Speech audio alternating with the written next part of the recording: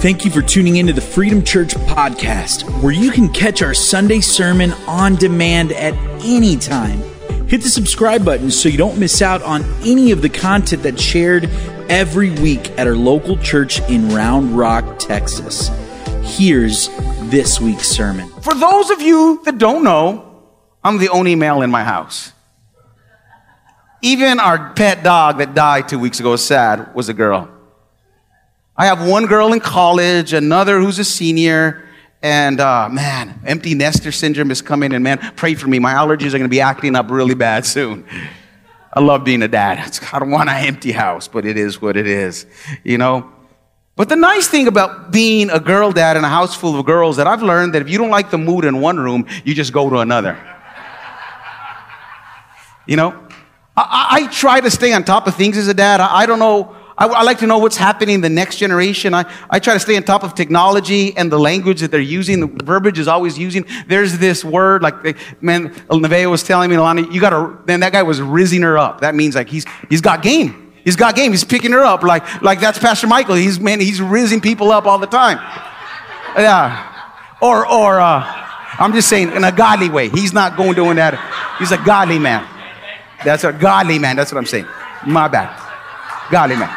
And another word that they use, see, I don't even know how to use these words. Back in the day, we'll say, you got game, man. That guy's suave. If you're really old, you say that. But, or some people say this, like, man, you slayed it. You slayed. Anybody know what that means? That kind of means like they killed it. That was awesome. That was an incredible, I love language. And I came across this article as I was talking to my girls about all these new words that have been added to the dictionary recently. A lot of these words don't apply to teenagers, but I just like the article because I like reading new words that have definitions that are unfamiliar to me. So I started playing this game without even knowing it, where I would read a new word and that was added to the dictionary, and I was trying to guess it. I thought it was kind of fun, so I kind of want to play with you this morning. So here's the first word. It's the word phonesia. How many of you guys went, you want to guess what that means? Anybody want to guess what that means? Phonesia? Like, it comes from the two words. It comes from the word phone and amnesia. So I'm thinking it meant it's leaving your phone somewhere and forgetting where you put it and having to look for it. I have a problem with that all the time. But the actual definition of phonesia is this. It's the act of dialing a phone number and forgetting who you're calling at the same time. Hello, who is this? Like, you called me. It's a common enough occurrence that they actually have to make a term for this. How many of you guys have ever had phonesia? Raise your hand if you've had phonesia. Okay. Here's another word. It's called disconfect. So let me give you a hint. It comes from the word like candy. It has to do with candy. Yeah. Here's it. It's an attempt to sterilize candy that you dropped on the ground by blowing on it. You're disconfecting it. So this afternoon, drop your kids, blow on it. I'm disconfecting it, just so you know. I want to give you a new word. Here's another word that I like. It's called intoxication. This word is really applicable, especially in the season that we're in. Intoxication is this idea that comes from the euphoria that you're getting a tax return to only realize that it was actually your money in the beginning.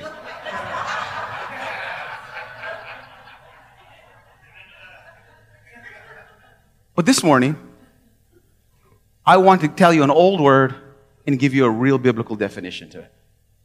I believe this word has been hijacked and misunderstood over the years. This word carries a bad name in our day. It's the word repent. When we think of repentance, we think of some crazy guy on a street corner holding up a sign, repent! God's mad at you. You guys ever seen that guy right there? Turn or burn. And this is what I'm convinced, Freedom Church, that the devil is trying to make repentance a bad word. And here's the truth I want you to know this morning. Repentance is not a bad word. Actually, it's the most important spiritual discipline you will ever learn. So can we pray before we get into God's word? Because I believe this is a word. Like I was supposed to start a series on the parables today. We'll start that next week. But I feel like this is a right now word because God wants to claim the word repent in the lives of his people again. So let's pray. Father, we come before you. Lord, just tell them, Lord, take away all the baggage of this word. Lord, help me to see this word for what it means. God, speak to me about what repent means, Jesus. Amen. I would submit to you that repent is the sweetest and most beautiful word in the entire Bible. Turn to your neighbor right now and tell them, repent. Tell them, repent. And turn to your other neighbor and tell them, what do you need to repent of? Tell them, what do you... Okay. You guys are doing that a little bit too much. You know, repentance is mentioned over 100 times in the Bible. 100 times. And let me tell you this, repentance is the central message of the Bible. Jesus, when he preached his first message in Matthew 4:17, he says, repent, for the kingdom of God is at hand. It's important. What does that mean? Kingdom, the rule of God. Guess what? There's a new kingdom that needs to be established. It needs to be established in your life. A new rule. Who's going to be in control? You've been in control for a long time, but there's good news. God wants to establish his kingdom in you. And it starts with saying you're not in charge. Repent. See, repent is not a bad word. Do you think that our loving, kind, compassionate Savior would open up his first sermon? Repent, oh, you annoying people have to come all the way to heaven or earth to die for you. No, that's not the tone he said. It was a voice of compassion. It was like this, repent. I got a much better plan. Repent, I have a much better purpose. Repent, you don't have to walk in brokenness. Repent, you don't have to walk in a heartache. Repent, my way is better. Throughout the Bible, God's always calling his people to repent. Isaiah 55:7, let the wicked forsake their ways. Let them turn to the Lord, and he will have mercy on them. Jeremiah 3:12, return, faithless Israel, declares the Lord, I will frown on you no longer. Only acknowledge your guilt and repent. In Hosea, he says, O Israel, return to the Lord your God. The prophet Joel says, rend your hearts, not your garments. Turn to the Lord. He is gracious and he is slow to anger. Repent. And on it goes, from Haggai to Zephaniah to Malachi. Every prophet has the same message. In 400 years of silence, when the message of God had not opened, there was another prophet that came on the scene by the name of John the Baptist, and he echoed the same thing, repent, for the kingdom of God is at hand.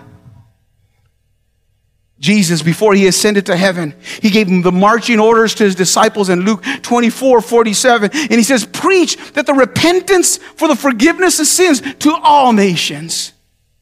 And when the apostles went out and preached in Acts 2:38, Peter preaches his first sermon, and you want to preach, repent and be baptized in the name of Jesus for the forgiveness of sins.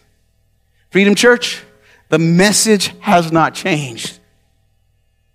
God has a place of blessing. God has a place of comfort. God has a place of grace. God has a place of mercy. God has a place of new beginnings. And it's in the place of repentance and saying, God, you rule in my life. Let your kingdom come in me.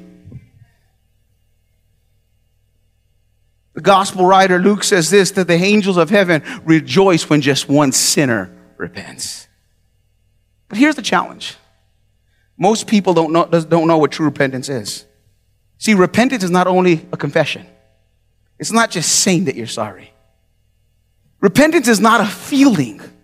It's not feeling remorseful. The scriptures say that Judas was remorseful after betraying Jesus, but he didn't repent. It's not an emotion. Let me tell you, repentance is a decision. The word repentance comes from the Greek word metoneia on the screen right here. It's where we get the word metamorphosis. It literally means this, a change of mind, a change of purpose, a change of action. Let me give you this principle. A repentance that does not change you in life will not save you in death. Repentance is this. I'm going to break it down to three things. It's confession, contrition, and change. Confession is saying, God, you're right and I'm wrong. Contrition, it shows that you grieve over your sin, that you're hurting God and others. It's what the Bible says, godly sorrow leads you to repentance. And then there's change in repentance. Shows that we love God instead of following the things of this world. That's why the gospel writer in Matthew 3:8 says this, we must show fruits of our repentance. Change needs to take place. Theologian Rosaria Butterfield said this, repentance is a bittersweet business. Repentance is not just a conversion exercise. It's the posture of a Christian. Wow. The Christian learns how to melt the will into God's. Repentance feels like death because it is. The you that once was is no longer, even if your feelings remain. So I'm going to ask you a question this morning. And I don't want you to raise your hand. I don't want you to look around at your neighbor. I want you to focus on me because I'm setting you up, okay? So I'm just telling you in advance, I'm setting you up. Don't raise your hand, what I'm about to say. Because you're going to want to raise your hand, but don't raise it. I'm setting you up. Don't get mad at me if you fall for it, okay? So here's the question. How many of you hate correction? How many of you hate to be corrected? See one hand going up. There's a scripture for you. Proverbs 12:1. He who hates correction is stupid. Don't you like that God's just direct and tells you like it is? And this morning, we're going to look at a story when King David was corrected. It's a picture of true biblical repentance. The story is found in 2 Samuel 12. It's the story of King David repenting after being caught in the act of adultery. And it was David's repentant heart that made him a man after God's own heart. What set David apart was he knew how to repent. His repentance paved the way for God's restoration and blessing on his life. I always liken it like this. We can't really think of Saul's sin. We all know David's sin. See, God isn't intimidated by our sin. He is wondering, can we repent in the midst of our sin? In 2 Samuel 12, let me give you a little bit of background. This is about a year after David slid into Bathsheba's DMs and started that infamous affair. We know that happened because the child from that affair had just been born. And back in those days, it took 9 months between when a couple had sex to the birth of that baby. That's why I went to Bible college, to give you type of insight and background right there.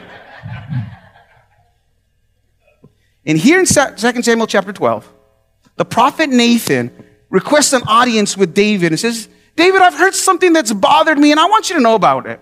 And Nathan is a master storyteller. He's going to get David's emotions into it and he's going to hit him in an incredible way. And here is what's going to happen. Nobody knew about the sin other than David, Bathsheba, and a few accomplices. But now the prophet Nathan is about to go TMZ on David and let the whole nation know about his dirty laundry.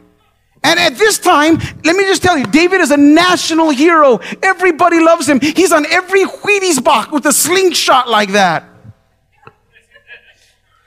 In verse 1, here he goes. And the Lord sent Nathan to David.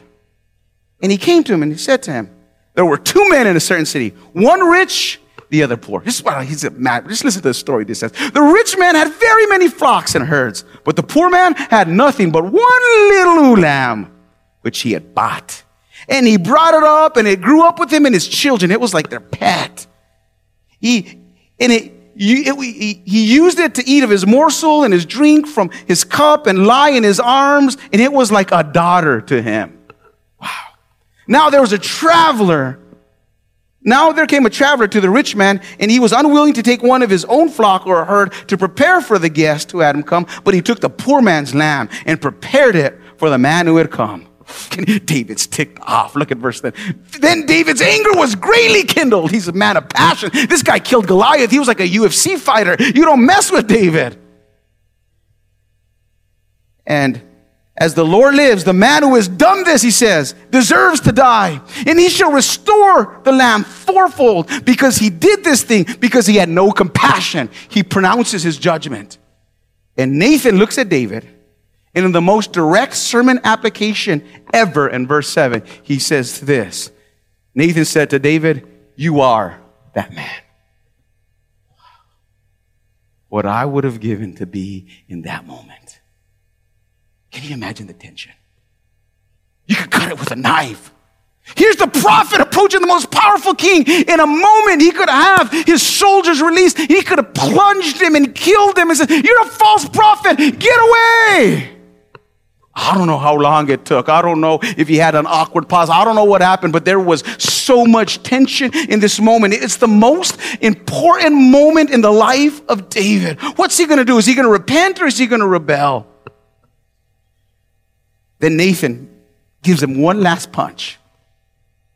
He says, thus saith the Lord God of Israel, I anointed you king over Israel, and I delivered you out of the hand of Saul, and I gave you your master's house and your master's wives into your arms, and I gave you the house of Israel and of Judah, and if this were too little, I would have added so much more. And then verse 9, why have you despised the word of the Lord to do what is evil in his sight? And David hears this and he breaks. He knows he's sinned against God. He knows he broke the heart of God. And then David shocks everyone in verse 13. David said to Nathan, I have sinned against the Lord. In front of the entire nation, he confesses adultery, murder, and a cover-up. See, everybody sins. It's what you do when you're confronted with your sin that makes the difference between your restoration or ruin. When we're confronted with our sin, I want to give you 5 ways that most people deal with sin. First thing is we hide our sin. We deny it. We try to cover it up. It's what David did at the beginning. See, God's goal is not just to uncover your sin, but ultimately it's to uncover it, bring it out of the open so we can cover it with the blood of Jesus and his mercy and his grace. But it's so easy to cover our mistakes. I remember when I was in sixth grade, and my aunt invited us, me and my cousin at the time, to go to the Bigfoot monster trucks. How many of you guys remember Bigfoot monster trucks? I'd never been there. There's these big old trucks that just smash cars, and boy, you love that. It's like awesome. So she picked me up early that day. She went to the office, and me and her son were playing, and we're typical boys. We're wrestling, and we break her designer glasses. So we do what any 12-year-olds would do. If you broke your designer glasses, we got him. We put him in a trash can, put him in another trash can, put him in another trash can, and threw him in the dumpster. And then when it was time to leave, she came out. She asked, have you seen my glasses? And we're like, what glasses? So she begins looking, and we're looking with her. It's not underneath the couch. Give me the car keys. It's not in the car. Where is it? So we're literally spending 30 minutes looking for her glasses. But she had a coworker who was working out to lunch. And he saw our little shenanigans that was going on that day. And he says, they broke your glasses.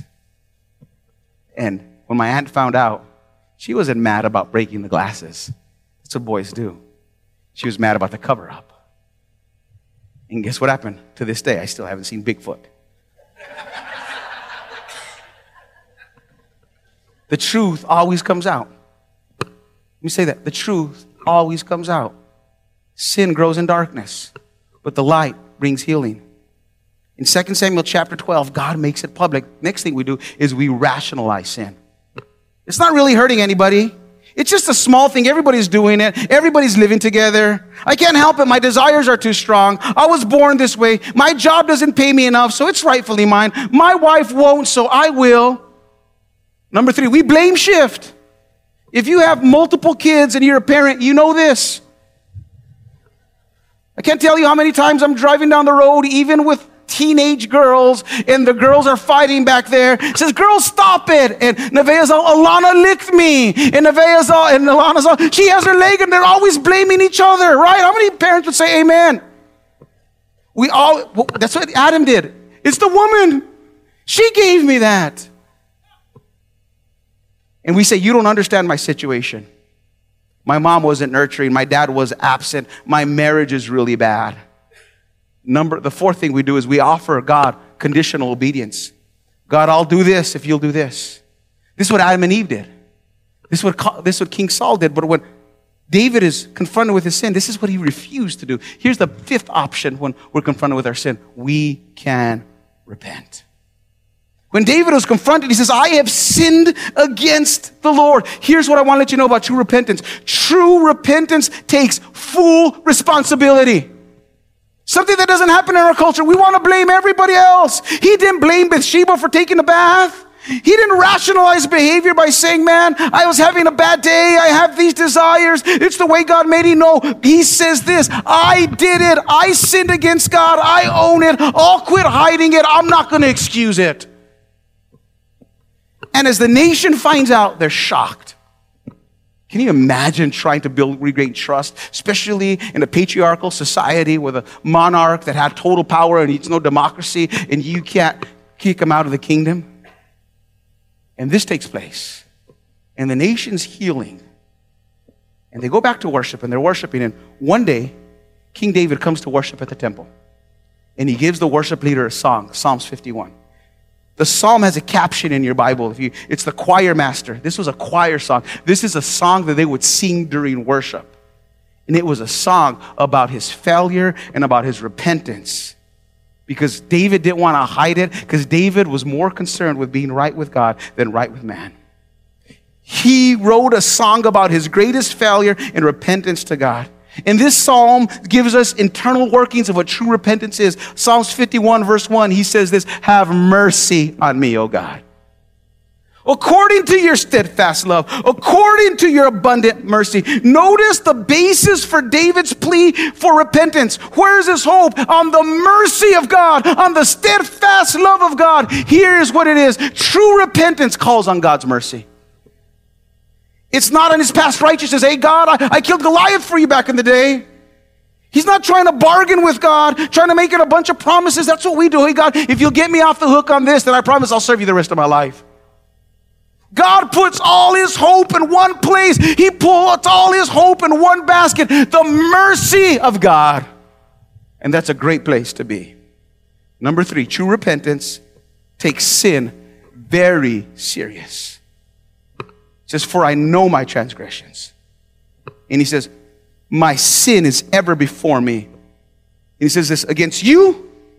And notice this double word, you only have I sinned and done what is evil in your sight. David is repetitive about acknowledging his sin. The repetition, you in Hebrew indicates an intensity of emotion. You, God, you.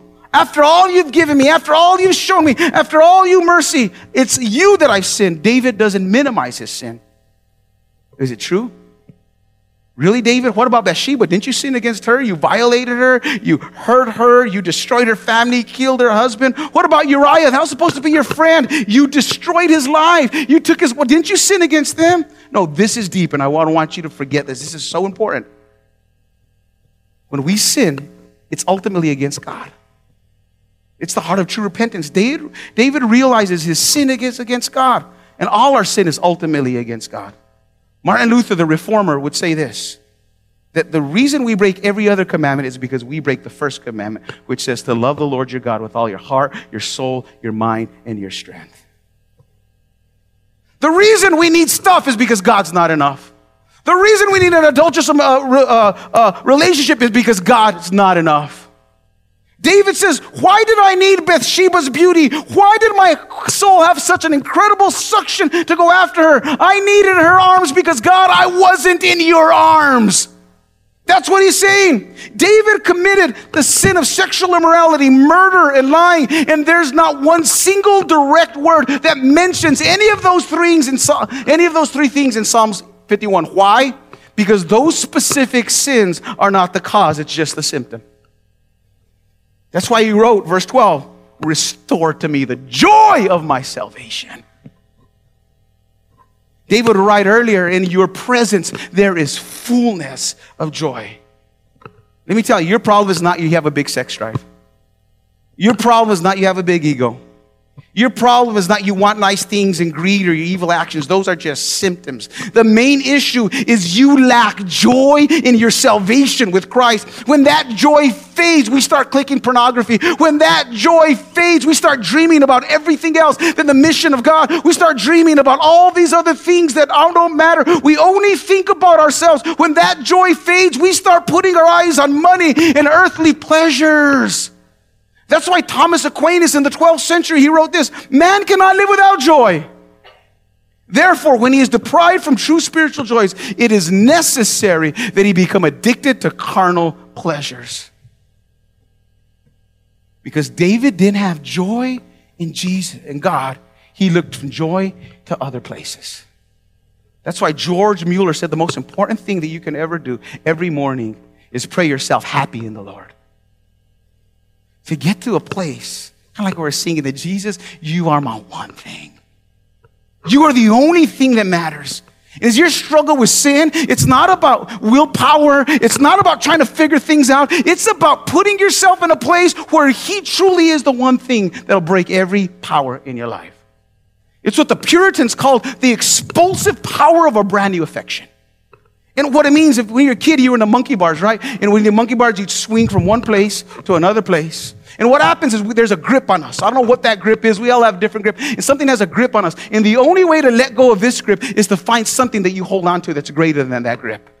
And that's what it is. You're saying, Jesus, man, you know what? Sex, pornography, greed, alcohol, addiction had a grip on me, but I am grabbing a hold of something that's far greater. And when I grab a hold of Jesus, everything else loses its power, because that's what it means to follow Jesus. That's what David is telling us here. This is not moralism. This is not dead religion. This is about a relationship with the living God. Because here's the final point as the band comes up. True repentance doesn't desire forgiveness. It desires God. Repentance leads you more than just wanting forgiveness. It desires renewal. That's why repentance always is the precursor to revival. No revival has happened without repentance. Read every revival, even reports of the Asbury revival. It started with repentance. And that's what David says in verse 10. Create in me a clean heart, oh God. Renew. It's a cry for revival. Renew a right spirit within me. And I love verse 11. Cast me not away from your presence, and take not your Holy Spirit from me. You see David's heart? He wants intimacy with God. David wants the Lord over his wealth, over his power, over his prosperity. Way different if you look at the story of Saul. Saul, when he sinned, he says, oh, come with me, the elders. I want to look at in front of the people. Don't take the kingdom. David says, okay, I had money, but it doesn't satisfy. I've had prestige. It doesn't satisfy. Lord, yeah, I can have everything, but if I don't have your presence, he doesn't ask to still be king. He doesn't still ask to have prestige. He asks for one thing. God, I cannot live without your presence. That's what he's saying. And what's beautiful, what's interesting to me, is David and Bathsheba would have several sons. And one of their sons, you know what they would name him? Solomon, yes, but Nathan. In honor of the prophet who called out their sin. They saw that moment as a moment that identified them. And they would name one of their sons Nathan. What's beautiful to me is David would use Bathsheba God would use Bathsheba from all of David's wives to bring forth the lineage of Jesus, the son of David, to demonstrate his grace and mercy through a repentant heart. See, repentance is a place of freedom. Repentance is a place of new life. Repentance is a place of blessing. Repentance is a place of brand new beginnings. But you got to let go of what you're holding on to, and you got to grab a hold of Jesus. You got to be able to sing, give me Jesus.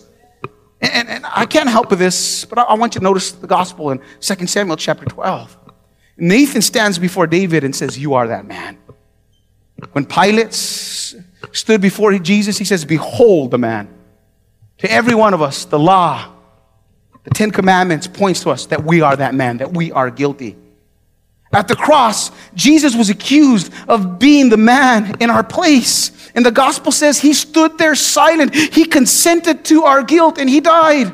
And in this story, Nathan tells David he won't die, but his descendant will. He had an innocent son who died in David's place. Do you see the picture that is given to us? David lives because of one of his innocent descendants would die in his place. Jesus, the son of David, would ultimately come, and he would say, when Benito, with the finger of the judgment and God, the enemy, and the law would point to me and says, you're guilty. You are that man. Jesus said, yes, you are, but I'm getting out of the way, and I'm going to die in your place. And if you would come to me, you can have a brand new life. There's only two ways to respond to this sermon. Repent or resist. When you yield to sin, it gets stronger. It becomes more captivating, more satisfying. You cannot let go. But when you repent, the grip of sin is released. Will anybody bow your head and close your eyes? Holy One of Israel, I know you put this message on my heart. And you're calling people to you. I know repentance is not just a one-time thing, it's a lifestyle. Martin Luther says it's the whole life of the believer. Speak to us of areas that we're holding on to. Lord, for some of us it might be a pornography addiction. For some of us it might be, Lord, a relationship. For others it might be greed. For some of us, Lord, we can't trust God and tithe. I don't know what it is, Lord. Worry, anxiety. Lord, we hear about revivals happening everywhere. That's awesome, but Lord, we want it to happen in us. Do it in me. Starts with repentance. I want everybody to stand to your feet. In a message like this, I think every one of us probably need to repent. Here's what I want to do. We're going to sing this song, Give Me Jesus. But I'm going to open up the front.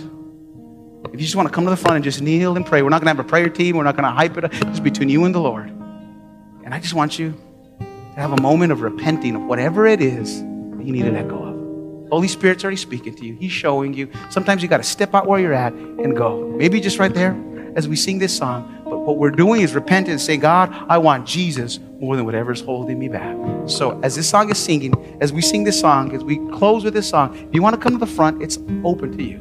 Let's repent before the Lord. Thanks again for listening to the Freedom Church podcast. We hope that you were inspired and motivated to continue to grow in your faith.